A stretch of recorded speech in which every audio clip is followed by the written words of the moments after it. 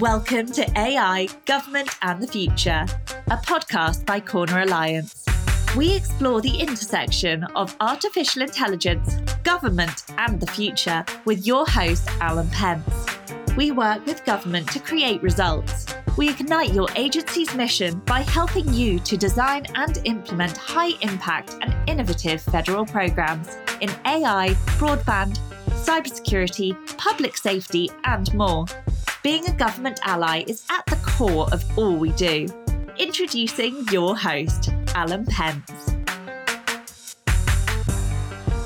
Hey, welcome. Today we have with us Eline Chivot. So Eline, why don't you tell us what you're currently doing and what you've just got done doing? Hi, everyone, and thank you, Alan, for having me today. I am right now transitioning between my position as Senior Advisor on Digital Policy and Economic Affairs at the European People's Party and the headquarters in Brussels towards a new position, which I will start very soon at the European Commission at DG Connect as a policy analyst. So I am in Brussels following very closely EU legislation, but also beyond. Great. And DG Connect is... So it's the Directorate General of the European Commission that focuses on the communications networks and historically also telecoms. Excellent. That'll be helpful for our American listeners. So you've had a pretty incredible journey covering from the early days of the internet up to now, obviously what the EU's grappling with AI. So paint a picture for our listeners of how the conversation around digital technologies, and we're particularly interested in AI here, has evolved over the years in European policy circles. There's been this political push when the current commission took office in 2019, when the newly appointed president at the time, Ursula von der Leyen, committing to proposing an AI regulation within the first 100 days of the mandate. And, Parliament produced some work. In parallel with the Committee on AI, consultations happened with stakeholders. And the idea was to replicate the EU's move to adopt the GDPR, the General Data Protection Regulation, which was adopted in 2018. It was already touted as a success, as like a blueprint for the world to follow. And it's part of that idea that the EU must carve out a third way between China and the US and could take the lead as a regulator. So I think the recent years have been more of that discourse around digital technology, something that we've learned run free in the past, like with the internet, but that now had to be controlled either through regulation or by enhancing its production domestically, production of technologies. Ideally both, but the EU worried that it wouldn't have what it takes to weigh in with the actual innovation and tech leadership going on elsewhere. So there was a realization of that fear that we're falling behind in the innovation race and losing sovereignty, becoming a digital colony, and regulation was supposed to be a recipe to ensure that we slow down that fall. And I think we've come to imbalance in the conversation. So European circles do agree that regulation is needed now, but innovation must be preserved. And you now hear things from ministers like, okay, for regulation, but you have to be careful not to overregulate and constrain the ability for Europe to develop the technology as well.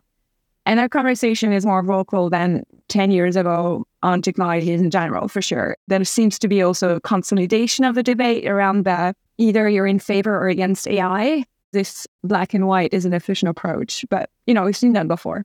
Yeah, exactly. So, and you characterize in between China and the US. So would you characterize, I guess, China as highly regulated and the US not regulated at all? Is that sort of the conception?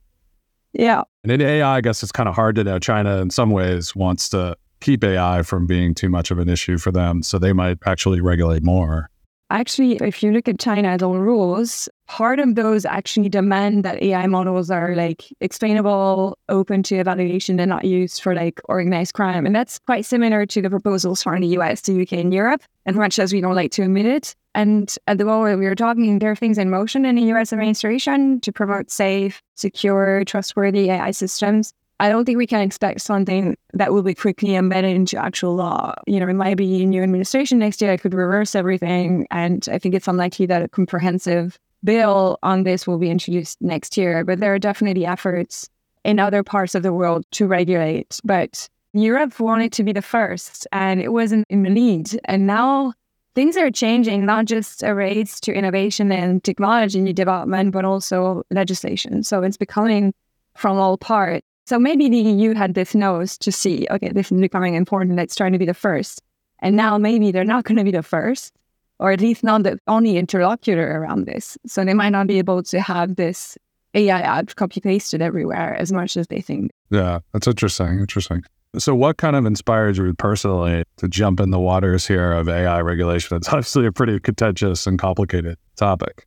That's actually the reason. You get to learn every day in this field. I will never be fully an expert because there are many other topics I cover and that I must follow. I try to avoid 5G, cybersecurity for a few years, but then it just became so transversal. You need to get knowledge about everything. And it's exhausting, but I'm kind of bulimic for information. And I do like the complexity in itself and the complexity of the arguments in that conversation around the benefits, the risks of the technology and the hidden interest, the political interest, what's at stake politically. So it's a vibrant field. So yeah, it's never bored. Yeah, excellent. And so, we have a long history of new technologies. In Europe, we had the printing press, right? And 100 years of war afterwards. So from the printing press up to the internet, we've had new technologies and we've dealt with them in various different ways. So in your experience working with the EU's digital policy, how do you think the current response to AI is maybe risk, but more on the existential side compared to the past reactions to technology revolutions? In say the modern regulatory era, like maybe from the 16s or 70s, we did see calls to restrain technological risks already through regulation, while seeing at the same time competing concerns that regulation could hobble progress and new technology. And technology and regulation are often posed as adversaries. So I would say the reactions are probably similar and equivalent, with sometimes two sides confronting each other. But we've also seen it in past phases of tech progress and industrial revolutions. We've seen also deregulation of economic regulations. So in the mid-70s, you could see economic regulations being repeatedly dismantled in this phase. Privatization, deregulation, they came to govern Western perspectives. I think in the US, they deregulated airlines, banking, even trucking. And, you had the breakup of AT&T telephone monopoly. And simultaneously, we also saw the explosive growth of social regulation, with more health and safety rules. So a boost to risk regulation, actually. And then some fears and concerns as reactions to tech advances are not new. So you find today what you could call the descendants of the British Luddites. Smashing the looms, the automated looms. Yeah. And now today you have those people calling for attacks on robots. So yeah, the fear of machine replacing human jobs, that's not new. But today, the difference may be that the scale of AI gives it this multiplier impact in many areas of society. And now some choose to focus on the existential risks from the so-called frontier AI, like the more elaborated AI, rather than the current capabilities. Stuff like AI engineered bioweapons, automated cyber attacks, super intelligent AI systems that we could lose control of, and that's also not new. And now the idea that policymakers have to do something about it, we've never tried to do that in other areas of industry at this stage of a technology in development. So maybe that's new. And some people believe that the imminent threats posed by AI are exaggerated and that regulating AI is too premature.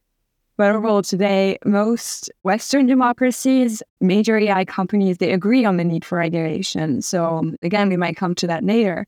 But so that wake-up call, political circles and people were just all seeing how information revolution and social media had started to impact our lives in recent years. So there was a sense that we have to become more intentional about how our democracies interact with what is primarily generated by the private sector, maximizing the good and minimizing the bad. So what rules for the road? I think we're more strongly realizing the transformational aspect of the technology, and the government wants and needs to be aware of what's going on. There's a need to know about transparency, having guardrails, and guard technology while preserving innovation for some. It's a difficult balance. But so it sounds to me like one of the things you're drawing out there is that maybe the experiences with GDPR, or maybe to some extent people see like the cloud and those sorts of revolutions weren't quite regulated as early in social, right? So that's sort of informing the policymaker now, saying, hey, we need to get on top of this and not fall behind like we did last time. Is that sort of a sense you get? Yeah, I wish I could say yes. We have tech assessments and regulatory impact assessments to assess the impact of new regulations, but we haven't seen much regulatory innovation to devise alternative regulatory designs, like test it in practice and select the best performing approaches. So even for those sitting in the table right now, it's not even clear where they're in the process and the negotiations, where they're at, because the text is just, for the AI Act, for instance, it's just extremely long and complex. And there's some pushback to believe that we should or could make it a GDPR 2.0 because it's not as simple. Like other countries and regions haven't exactly just copy-pasted our stuff. And the lessons learned are that, okay, we've maybe put too much administrative burden on companies, but this is not necessarily the discourse. It's not yet recognized by the institutions, not all of them anyway, that we should have maybe looked at that first. And the GDPR, sometimes there are a few articles that are not fit to the needs of some technologies that have emerged since the GDPR was written. So AI, blockchain, those things, they require a lot of data connection. Interesting. So GDPR is definitely sort of informing this debate, but maybe we haven't learned the lessons yet enough of GDPR. Not enough. Gotcha. And so, yeah, you think about you're in this intersection between the policymakers and researchers. So is there a disconnect between what the researchers are talking about and looking toward and the policymakers? Sounds a little bit like yes is the answer. Yeah, I mean, that could have helped. For instance, I actually wrote a piece some time ago about that there is evidence of a lack of efficiency and innovation in the process of policymaking anyway. In particular, when you have policies designed and delivered. And it's an issue because policies that are poorly designed, they risk being inefficient, and that can negatively impact businesses and public organizations alike, and enforcement even by authorities. And I already think we have to realize that when policymakers, recently in the EPP, and they pass a new law, all firms will have to translate it to their tech infrastructure, and that's not always a walk in the park. It can be impractical at best, and at worst, impossible. So we have to ensure that policies impacting the digital economies will be viable, and not just presumably, but also through empirical, technical specifications, investigations. So we would need more formal involvement of more technologies, tech experts in the process earlier than what you see right now. And to give you just a couple of concrete examples, they could be invited to advise on the feasibility of drafted rules, give their interpretation to amend current regimes, existing regimes. That could adjust for the evolution of dynamics in the digital economy and design a process to co-create or build new regulatory frameworks. Yeah. Well, they could maybe use AI to regulate AI. Yeah. I'm not sure we'll manage to get that into the brain of policymakers yet, but one day, maybe. Yeah, exactly. But I mean, there are probably some specific areas in AI where you could get a deeper understanding that could lead to a more nuanced way of regulating. That must be something that we need to look at and what it can teach us to help us do regulation better. Just like I think you referred to AI helping us make better policy, AI can help us make better regulations, right? Yeah, I mean, I could answer that question in so many ways. I know that there's this idea of deliberative democracy. You could use AI tools, I think a bit like Taiwan does with this platform. They basically collect opinions and they use the digital tools out there to even just connect with what the interest and needs of the people are. So using digital tools in public administration to craft regulation, yeah, I think that's something we would ideally want to go for. It would be great to regulate something whose evolution can be predicted anyway. So deeper understanding, sure, but for AI system, it's really hard. So it's worth considering how tricky it will be for our bureaucratic democracies to keep up with a technology that can quite literally teach itself how to change and adapt to its environment.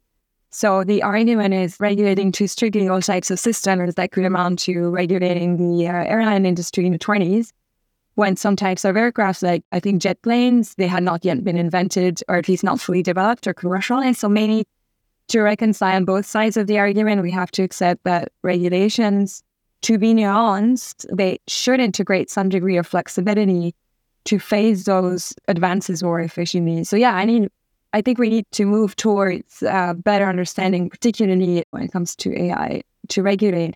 And we need to actually move faster to come up with mechanisms to make AI governance a reality. Like some sort of transparency reporting or disclosure reporting in terms of how a company is acquiring AI or how they're building AI systems, that's a great step to ensure AI is actually in service to the citizens, because in the end, that's one of the purposes of legislation, right? To serve citizens, I think. Right. And it seems like, I think you kind of referred to, the international dialogue is converging on some sort of global rules. At least people are talking about it that way.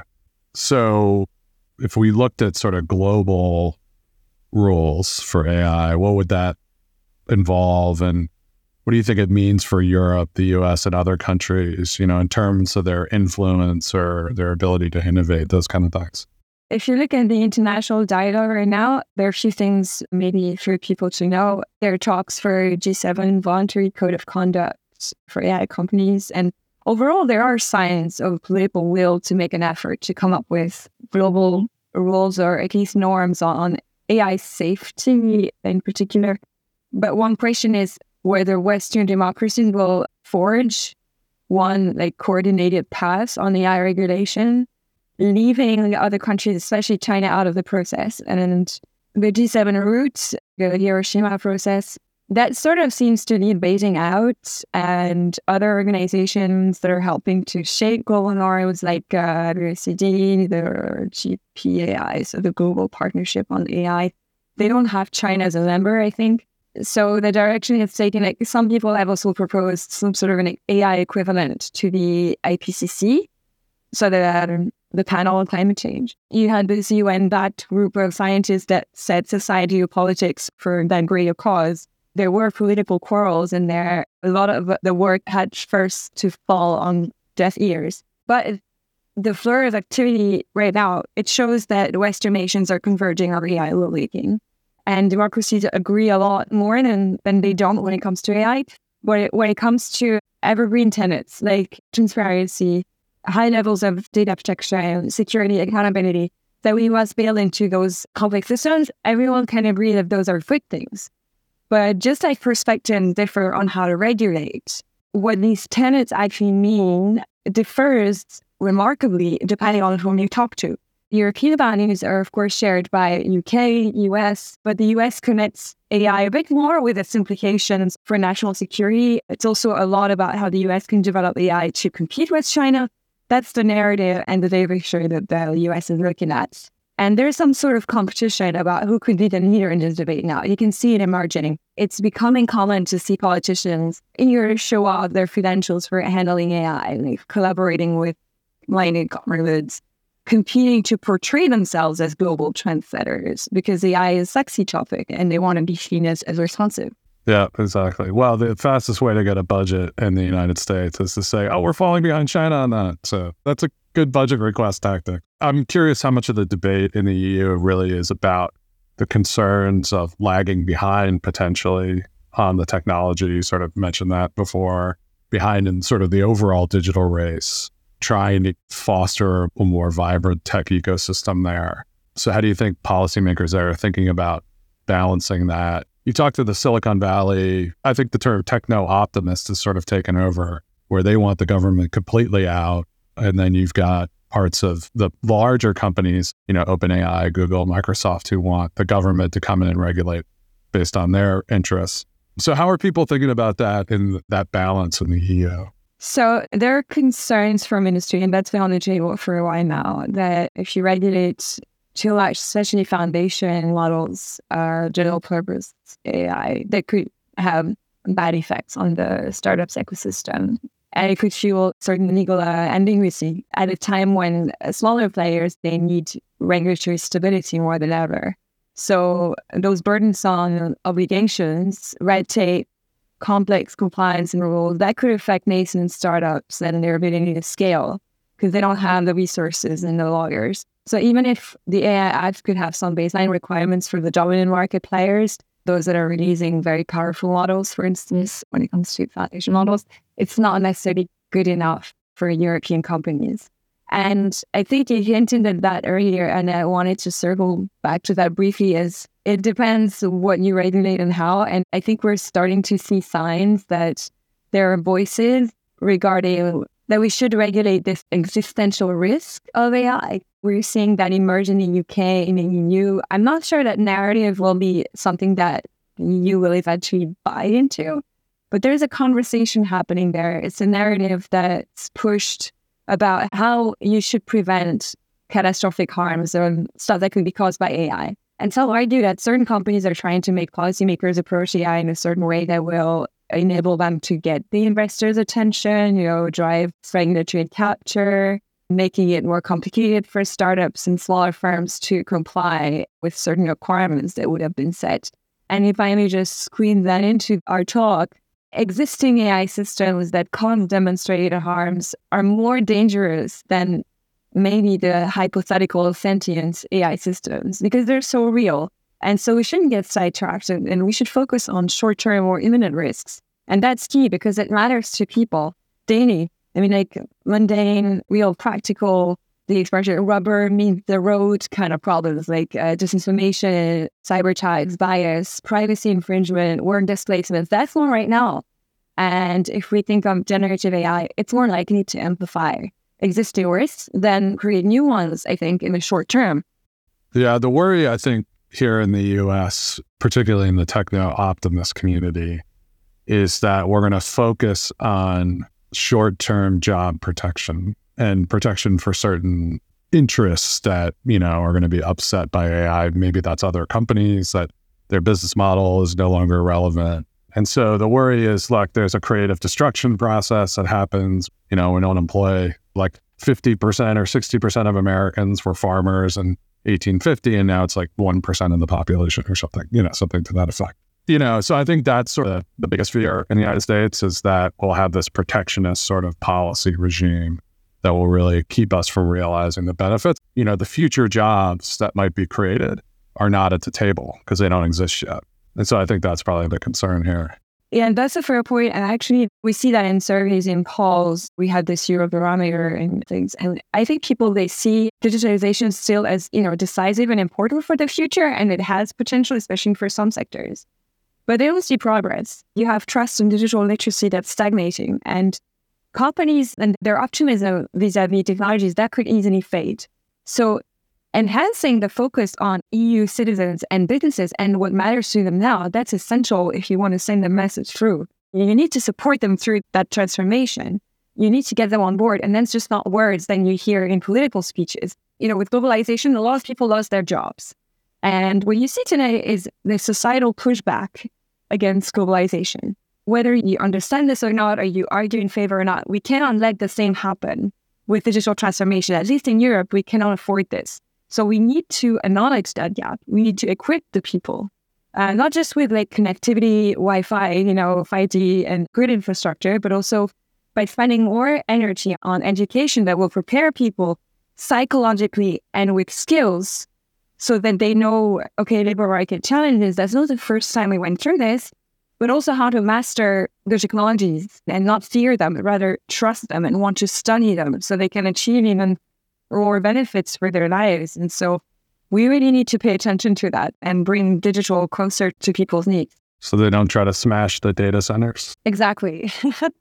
We all want to do that every now and then, but I think it's harder than the Loom thing, but maybe. So there's really this gap between public perception of technology and the realities of AI development that are going to come. So that's the gap politicians are going to have to overcome. That seems daunting. You talked about the ability of regulation potentially to evolve, right, and have things embedded in it. So like you mentioned, hey, we have bi-wing aircraft and then we came up with the jet. And so the regulations wouldn't have worked. So how can the EU or other governments for that matter craft a more forward-looking regulation that's more adaptive like that? Are there some ways that you've been thinking through that can be done? Yeah, there's a lot of thinking. Well, a few things. I think we kind of discussed it earlier. Consult stakeholders. Don't act in isolation. Have an international dialogue. Don't act out of arrogance, with that Brussels effect thing. Involve technologies. Use the diversity of mechanisms. So things like deliberative governance, or democracy, participatory governance, impact assessments, red teaming is often discussed or put forward as an idea. Ensure the consistency and the coordination across the policies that you're adopting for this sector.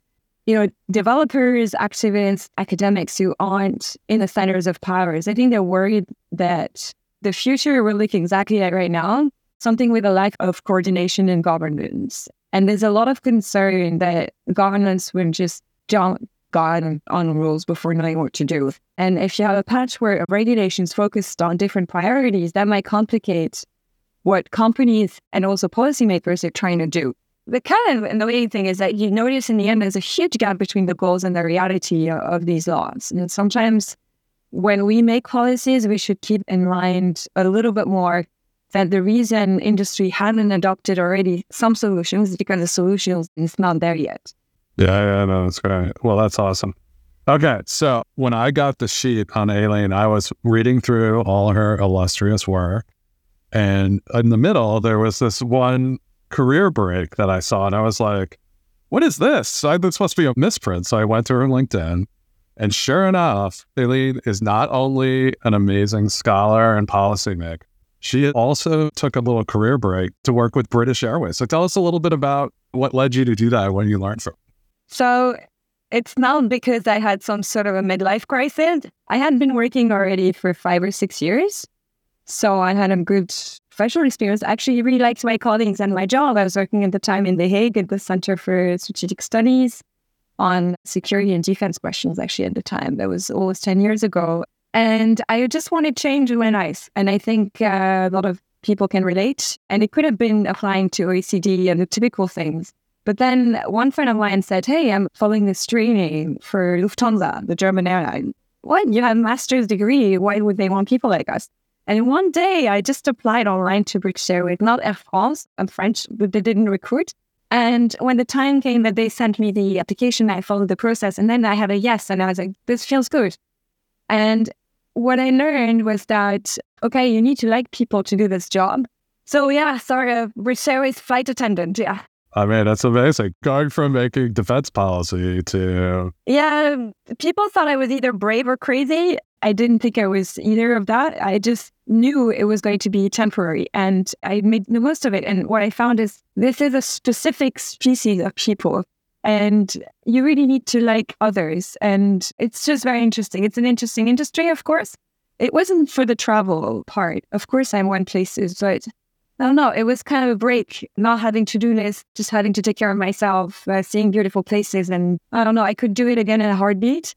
It's always good to know that you have the backup plan. So, and it's a little, nothing wrong with being a flight attendant, but, you don't have to think probably quite as much. It's just like interacting with people. No, when I arrived in Brussels 6 years ago, I was just coming out of British Airways and I had no idea what the GDPR was. I had no idea what AI was. So I had to learn everything from scratch when it comes to tech policy. So yeah, really, you think about other stuff. I was still very much into information and news, politics all the time, but yeah. Right. Okay, so what's the best route to get on? Like, what does everybody want to do? Cape Town. Cape Town, okay.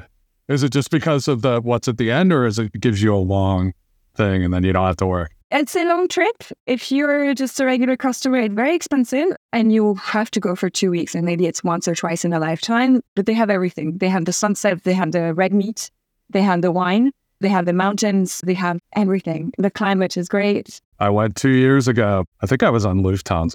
Oh, well, no, they're okay. Yeah, BA is a lot better. Lufthansa, I don't recommend it. No, I could never say BA is like, I'm French. So I still think Air France is the best. And if they had recruited, you would have worked there, right? So maybe, but with ifs. Well, the AI world is very happy that you came back after your sojourn. So, Eline, it was a pleasure talking to you. Thanks so much, and we really appreciate it. So thank you very much for having me. It's been an honor to be on your podcast. AI, Government and the Future is brought to you by Corner Alliance. To find out more about Corner Alliance and how we work with government to create results, visit our website at corneralliance.com. And then make sure to search for AI Government Future in Apple Podcasts, Spotify and Google Podcasts, or anywhere else podcasts are found. And click subscribe so you don't miss any future episodes. On behalf of the team here at Corner Alliance, thanks for listening.